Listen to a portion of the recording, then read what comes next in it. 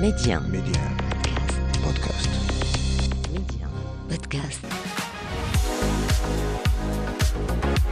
Même mon fils qui aujourd'hui a 2 ans et demi, la dernière fois il me disait papa, tu travailles tout le temps. C'est vrai que ça fait un peu mal au cœur d'entendre ça, mais il faut les engager. C'est pour ça que par exemple aujourd'hui il est avec moi au bureau, c'est parce que c'est de le ramener avec moi, de lui montrer un peu mon environnement, lui montrer ce que je fais, essayer de m'accompagner le plus possible. Et ça, c'est un engagement, c'est d'ouvrir l'école au Maroc, à Casablanca, parce que moi je suis né au Maroc, je suis né à Casa. Je porte les couleurs et le pays, la culture très, très fortement dans mon cœur. Et là, je suis, c'est un objectif très proche d'ouvrir au Maroc et ensuite de développer l'école en Afrique. Je fais ce que je veux, je fais ce que j'ai envie de faire. J'essaie de bien le faire. J'essaie de rendre fiers les personnes qui ont tout donné pour moi aussi, d'être reconnaissant envers eux et puis d'avancer, de suivre mon rêve. Donc moi à 1000% en fait. Aujourd'hui je me sens à ma place. Derrière chaque choix de carrière se cache une personne avec une vision et derrière cette personne se cache une histoire. On vous la raconte. Média 1, Karima, Job Story. Mon invité aujourd'hui, c'est Youssef Koutari, entrepreneur, fondateur de kout, une école inclusive qui forme des business développeurs dans le monde de la tech. Le savoir, le partage et l'expertise font partie de ses points forts. Youssef Koutari, bonjour. Merci d'avoir accepté mon invitation aujourd'hui. Bonjour, merci beaucoup pour l'invitation. C'est avec un grand plaisir que je suis avec toi aujourd'hui et qu'on va pouvoir échanger ensemble. Tout le plaisir est pour moi, Youssef. Donc influenceur, entrepreneur, expert dans l'entrepreneuriat. Comment tout a commencé ? À quel moment vous saviez exactement ce que vous vouliez faire sur le plan professionnel ? Écoutez, le commencement, il est toujours assez difficile. Moi, j'ai connu pas mal de reconversions professionnelles jusqu'à trouver ma voie. Trouver ma voie dans le monde du numérique où j'ai travaillé en tant qu'ingénieur d'affaires et donc business développeur au commencement. Et c'est là où je me suis dit que moi qui avais rencontré pas mal de difficultés pour y arriver, on avait aussi beaucoup de personnes qui étaient dans la même situation que moi, qui parfois avaient du mal à trouver leur voie, cherchaient à se reconvertir dans un bon domaine, ne savaient pas comment faire, n'avaient pas les bons savoir-faire ou encore les bons savoir-être. Et c'est là où je me suis dit, il y a quelque chose à faire, il faut démocratiser, il faut ouvrir les chakras, ouvrir les horizons. Et pour le faire, rien de mieux que monter une école. Et c'est là où je me suis lancé, en fait, tout simplement. D'accord. Et les premiers pas, vous avez fait quoi concrètement sur le terrain ? Écoutez, sur le terrain, monter une entreprise, ça demande beaucoup de choses. Bien Ça sûr. demande d'avoir du réseau, ça demande parfois d'avoir de l'argent, ça demande d'avoir certaines compétences. Donc moi, ce que j'ai essayé de faire, tout simplement, c'est de développer ces 3 choses-là. Donc développer mes compétences dans le métier pour avoir une expertise qui est reconnue sur le marché, développer mon réseau en utilisant LinkedIn. On dit influenceur, moi c'est pas toujours le terme que j'utilise le plus, mais c'est vrai que j'ai 400 000 personnes qui me suivent aujourd'hui sur LinkedIn et ça m'a beaucoup aidé puisque ça m'a ouvert des portes au niveau des institutions publiques, au niveau des entreprises, au niveau des partenaires. Et donc la partie financière qui est aussi indispensable parce que lorsqu'on monte une école ou une entreprise, il faut parfois prendre des locaux, recruter des équipes, investir sur différents volets. Et donc j'ai commencé à justement générer de la trésorerie dans l'organisation afin de pouvoir investir et développer cette école. Donc il y a plusieurs pans. Donc on va dire que d'un point de vue terrain, il n'y a pas une seule action à faire. En fait, c'est une multitude d'actions à mener, de combats, parce que c'est l'entrepreneuriat en fait. Bien sûr, on prend tout le packaging finalement, avec le bon et le mauvais côté. Exactement. Et vous l'avez mentionné il y a un tout petit moment, Youssef, donc vous avez plus de 390 000 abonnés sur LinkedIn, 400 000 si ma mémoire est bonne. Oui. Comment est-ce qu'on arrive justement à rassembler autant de personnes ? C'est une très bonne question. Déjà, premièrement, moi on me demande souvent, Youssef, comment faire ? Moi aussi j'ai envie d'avoir une belle communauté, comment engager autant de personnes, et encore plus sur LinkedIn, qui est un canal Bien assez sûr, particulier. justement. LinkedIn, c'est pas le canal qui est le plus facile pour faire de l'acquisition comme Instagram ou TikTok. Déjà, premièrement, moi, ce que j'ai remarqué sur le terrain, c'est que la plupart des personnes se mettent beaucoup de barrières. Des barrières psychologiques lorsqu'ils vont commencer à vouloir partager. Parce que fédérer une grande communauté, il faut partager. On ne peut pas passer son Bien temps à sûr. ajouter des personnes. Et d'ailleurs, le plafond maximal de connexion de premier niveau sur LinkedIn, il est de 30 000. C'est-à-dire même si on voulait ajouter des personnes régulièrement tout le temps, à un moment donné, on serait bloqué à 30 000 personnes. Mhm. Donc il faut partager et fédérer une communauté qui va s'engager avec vous sur le long terme.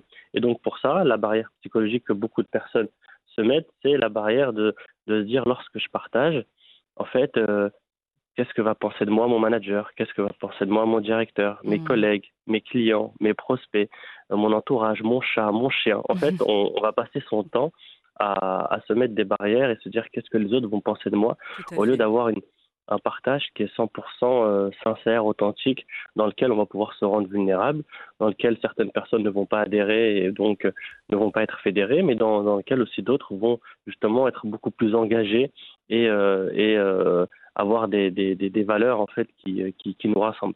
Donc voilà, c'est surtout se lâcher, être soi-même. Moi, j'ai eu beaucoup de personnes qui m'ont énormément critiqué. J'ai eu plein de personnes qui ne voulaient plus travailler avec moi, mais Mhm. j'ai eu au contraire aussi tout l'inverse. Des personnes fortement engagées qui voulaient s'investir avec moi, qui m'ont ouvert la voie. Et ça, c'était la chose voilà, la plus importante qu'il faut prendre en considération lorsqu'on veut se lancer. C'est vraiment être soi-même et engager des personnes qui nous ressemblent. Exactement, Youssef. Et est-ce que c'était justement dans la continuité important, cette notion de partage, de motivation et de transmission pour vous? Bien sûr, en fait, c'est dans la ligne éditoriale. Mm, L'idée, c'est de dire comment aujourd'hui on peut être nos propres médias, mm. ne pas avoir toujours uniquement la télé qui parle de nous ou des personnes qui ne nous connaissent pas qui parlent de nous, mais vraiment montrer qui on est, montrer ce qu'on fait au quotidien, impacter le monde positivement, impacter les entreprises, faire en sorte que les choses changent et Mm. les générations ne sont plus les mêmes Bien sûr. qu'avant. Donc, on a des nouvelles méthodes de voir les choses, des nouvelles manières de penser, des nouvelles manières de voir notre vie et voilà, de vouloir donner un sens bien particulier à notre vie. Et ça, en fait, il faut que toute la société puisse le comprendre. Et moi, Mm. l'idée, en fait, c'était juste d'impacter à mon échelle positivement, petit à petit, et faire en sorte que ça change. Voilà. Et écoute que coûte, Youssef Koutari, pour les personnes qui nous écoutent là tout de suite, un peu plus dans le détail, c'est quoi et surtout pourquoi l'avoir mise au monde, cette entreprise? Coûte que coûte, comme tu l'as décrit au début, c'est une école dans laquelle, en fait, nous, on va accompagner des personnes qui viennent des quartiers populaires en France, aujourd'hui, des personnes qui sont en conversion professionnelle, Mhm. des personnes à qui on n'a pas forcément donné la chance, et leur ouvrir la voie de l'excellence, leur ouvrir la voie d'un parcours d'exception dans lequel ils vont pouvoir s'émanciper financièrement, intellectuellement, pour pouvoir tout simplement grandir. Très souvent, lorsqu'on vient d'un milieu difficile, on n'a pas l'accès à l'information. C'est Donc, vrai. Coûte que coûte, c'est déjà une école qui donne accès à Mhm. l'information et qui donne accès aux bonnes opportunités. Et maintenant qu'on a l'accès à l'information, aux bonnes opportunités, très souvent, il nous manque des choses. Il nous manque le bon savoir-faire, il nous manque le Mhm. bon savoir-être, il nous manque le réseau, il nous manque le chemin à suivre en fait pour y accéder. Et donc, on apporte cette information et on apporte tout le parcours derrière pour accompagner des personnes à grandir et les emmener dans le monde du numérique sur des fonctions plutôt orientées commerce. Donc, on forme des business développeurs, des ingénieurs commerciaux, ingénieurs d'affaires, des account managers. Et Mhm. ça, voilà, c'est l'idée de l'école, c'est de renforcer encore plus cet impact et de le concrétiser par un projet sérieux. Et sur un plan peut-être un peu plus vaste, Youssef Koutari, donc l'entrepreneuriat, le digital, enfin toute carrière, on le sait, n'est pas un fleuve tranquille. Dans votre cas, quelles difficultés vous avez peut-être rencontrées, des moments de doute, mais surtout comment on les dépasse? Écoutez, sur l'entrepreneuriat, moi, des difficultés, j'en rencontre tout le temps, hein. Hmm, C'est vraiment les montagnes russes sur tous les volets. Donc, il y a des j'imagine. moments où financièrement on est bien, il y a des moments où c'est très difficile de payer les salaires et ça, faut pouvoir l'assumer. Il y a des moments où tout va bien, tout avance, d'autres moments où on rencontre plein de problèmes. Et donc, Mhm. en fait, ça, faut déjà l'accepter. Que l'entrepreneuriat, ça va être les montagnes russes. Et à chaque fois qu'on va vouloir passer une nouvelle échelle, il y aura des nouvelles étapes, des nouvelles épreuves. Hmm, Et c'est ce qu'on peut aussi appeler le coût de l'apprentissage. Quand on fait tout pour la première fois, forcément, il y a plein de choses qu'on va devoir faire et refaire pour pouvoir s'améliorer. Donc l'entrepreneuriat, c'est déjà accepter tout ça parce que c'est une chose qui est importante. On a tendance un peu à idéaliser l'entrepreneuriat. Il y en a qui disent que l'entrepreneuriat, c'est justement sauter du haut d'une falaise et construire l'avion durant sa chute. Moi, je pense plutôt que l'entrepreneuriat, ça se prépare en fait. On saute pas du haut d'une falaise, on se prépare un maximum pour pouvoir atteindre justement ses objectifs et mettre tous les moyens de son côté pour réussir. Parce que il faut une compréhension globale de l'entreprise. On n'apprend pas à entreprendre en fait à l'école. À l'école, on nous apprend à avoir des compétences. Mais l'entrepreneuriat, c'est un volet global où il faut avoir une compréhension du marketing, de la communication, du commercial, de la compta, de la finance, du juridique, de comment scaler une entreprise. Et on a chacun un profil qui est particulier. Donc, il faut bien s'entourer. Moi, je le dis tout le temps, je le répète, si j'étais pas entouré, je n'aurais jamais pu faire ce que je fais aujourd'hui. J'ai eu vraiment des soutiens, que ce soit au niveau de la famille, de mes amis, des personnes qui m'ont apporté du temps, de l'énergie, qui m'ont ouvert des portes. Et si j'avais pas ça aujourd'hui, j'aurais jamais pu faire ce que je fais. Donc vraiment, l'entrepreneuriat, faut prendre conscience de ce que c'est. Et après, c'est un apprentissage qui est perpétuel parce qu'à chaque nouvelle échelle, on apprend des nouvelles choses. Et moi, j'avais besoin de ça. Et justement, Youssef, vous venez de mentionner l'importance de l'entourage, des proches. Il y a d'ailleurs votre petit garçon qui est avec vous actuellement, Oui, il est qui à passe côté, oui. avec nous subtilement lors de notre échange. Vos proches, vous l'avez dit, ont eu, il y a eu des encouragements. Est-ce qu'il y a eu aussi des réticences ou des questionnements vis-à-vis de votre Écoutez, carrière professionnelle? moi, là, quand je me suis lancé, j'en ai parlé à tout le monde, même avant même de me lancer. Donc, dire que j'allais entreprendre. Moi, la première chose, c'est mon père qui m'a dit écoute, pourquoi tu veux te lancer? Normalement, ceux qui entreprennent, c'est ceux qui n'ont plus rien à perdre, quoi. Enfin, là, tu as un bon métier, un bon salaire, une belle voiture de fonction. Je comprenais pas parce que c'était pas dans sa culture. Lui qui a fait le ménage toute sa vie, c'était faire des études pour avoir un bon travail derrière. Et quand je lui ai expliqué le sens et ce que je voulais faire, et là, il y a un engagement qui était plein. Parce qu'on a tendance à croire que les personnes qui sont éloignées de notre métier ne peuvent pas comprendre ce qu'on a envie de faire. Justement, il faut savoir leur expliquer un peu le sens qu'on a envie de donner à notre vie. Et à partir du moment que je lui ai expliqué vraiment concrètement ce que je souhaitais faire dans l'entrepreneuriat, toutes les portes se sont ouvertes. Donc là, je parle de mon père, mais il y a ma femme qui a beaucoup contribué, qui m'accompagne au quotidien, même qui m'aide en fait sur le terrain lorsque j'ai besoin de certaines choses. Les enfants, vous savez, je ne veux pas dire que c'est un sacrifice, mais on donne beaucoup de son temps lorsqu'on crée une entreprise. Et donc, même mon fils qui aujourd'hui a 2 ans et demi, la dernière fois, il me disait, papa, tu travailles tout le temps. C'est vrai que ça fait un peu mal au cœur d'entendre ça, mais il faut les engager. C'est pour ça que, par exemple, aujourd'hui, il est avec moi au bureau. C'est parce que c'est de le ramener avec moi, de lui montrer un peu mon environnement, lui montrer ce que je fais, essayer de m'accompagner le plus possible. Et ça, c'est un engagement qui est professionnel, mais aussi très, très personnel. Bien sûr, ça vous permet aussi de passer du temps avec lui. Exactement. Et votre plus beau souvenir professionnel, Youssef, que vous avez peut-être vécu comme une consécration, si vous deviez le partager avec nous, ça serait quoi? Mon plus beau souvenir professionnel, écoutez, j'ai lancé ma première promotion pilote l'année dernière, où j'avais pas de locaux, j'avais pas d'argent, je savais rien faire du tout, c'était tout nouveau pour moi. J'ai tout financé de ma poche. Je savais pas où aller. Chaque soir, c'était une galère. Chaque nuit, il fallait trouver les locaux pour le lendemain.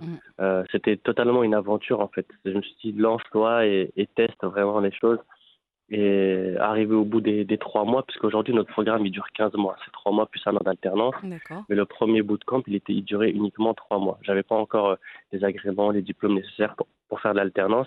Au bout des 3 mois, quand j'ai vu que tout le monde avait trouvé une entreprise, que les personnes avaient réussi à s'en sortir, qu'on avait réussi à faire de très belles choses avec zéro moyen, moi j'ai eu les larmes aux yeux. En fait, ça m'a beaucoup touché de voir qu'on a réussi à concrétiser déjà une première étape, à lancer une première promotion, à faire en sorte que certaines personnes qui viennent de loin, qui ne venaient pas forcément de ce domaine-là, aujourd'hui ont pu réussir à rentrer dedans et changer leur vie, parce que lorsqu'on change sa vie professionnelle, c'est aussi sa vie personnelle. Bien et sûr. moi, ça a été aujourd'hui, en fait, l'impact le plus fort que j'ai eu dans l'entrepreneuriat, celui où j'ai eu le plus d'émotions, c'est de réussir à lancer cette première classe avec zéro et avec quand je dis zéro, c'est faux, en fait. Il y a tous mes amis, tout l'entourage, toutes les personnes qui m'ont aidé.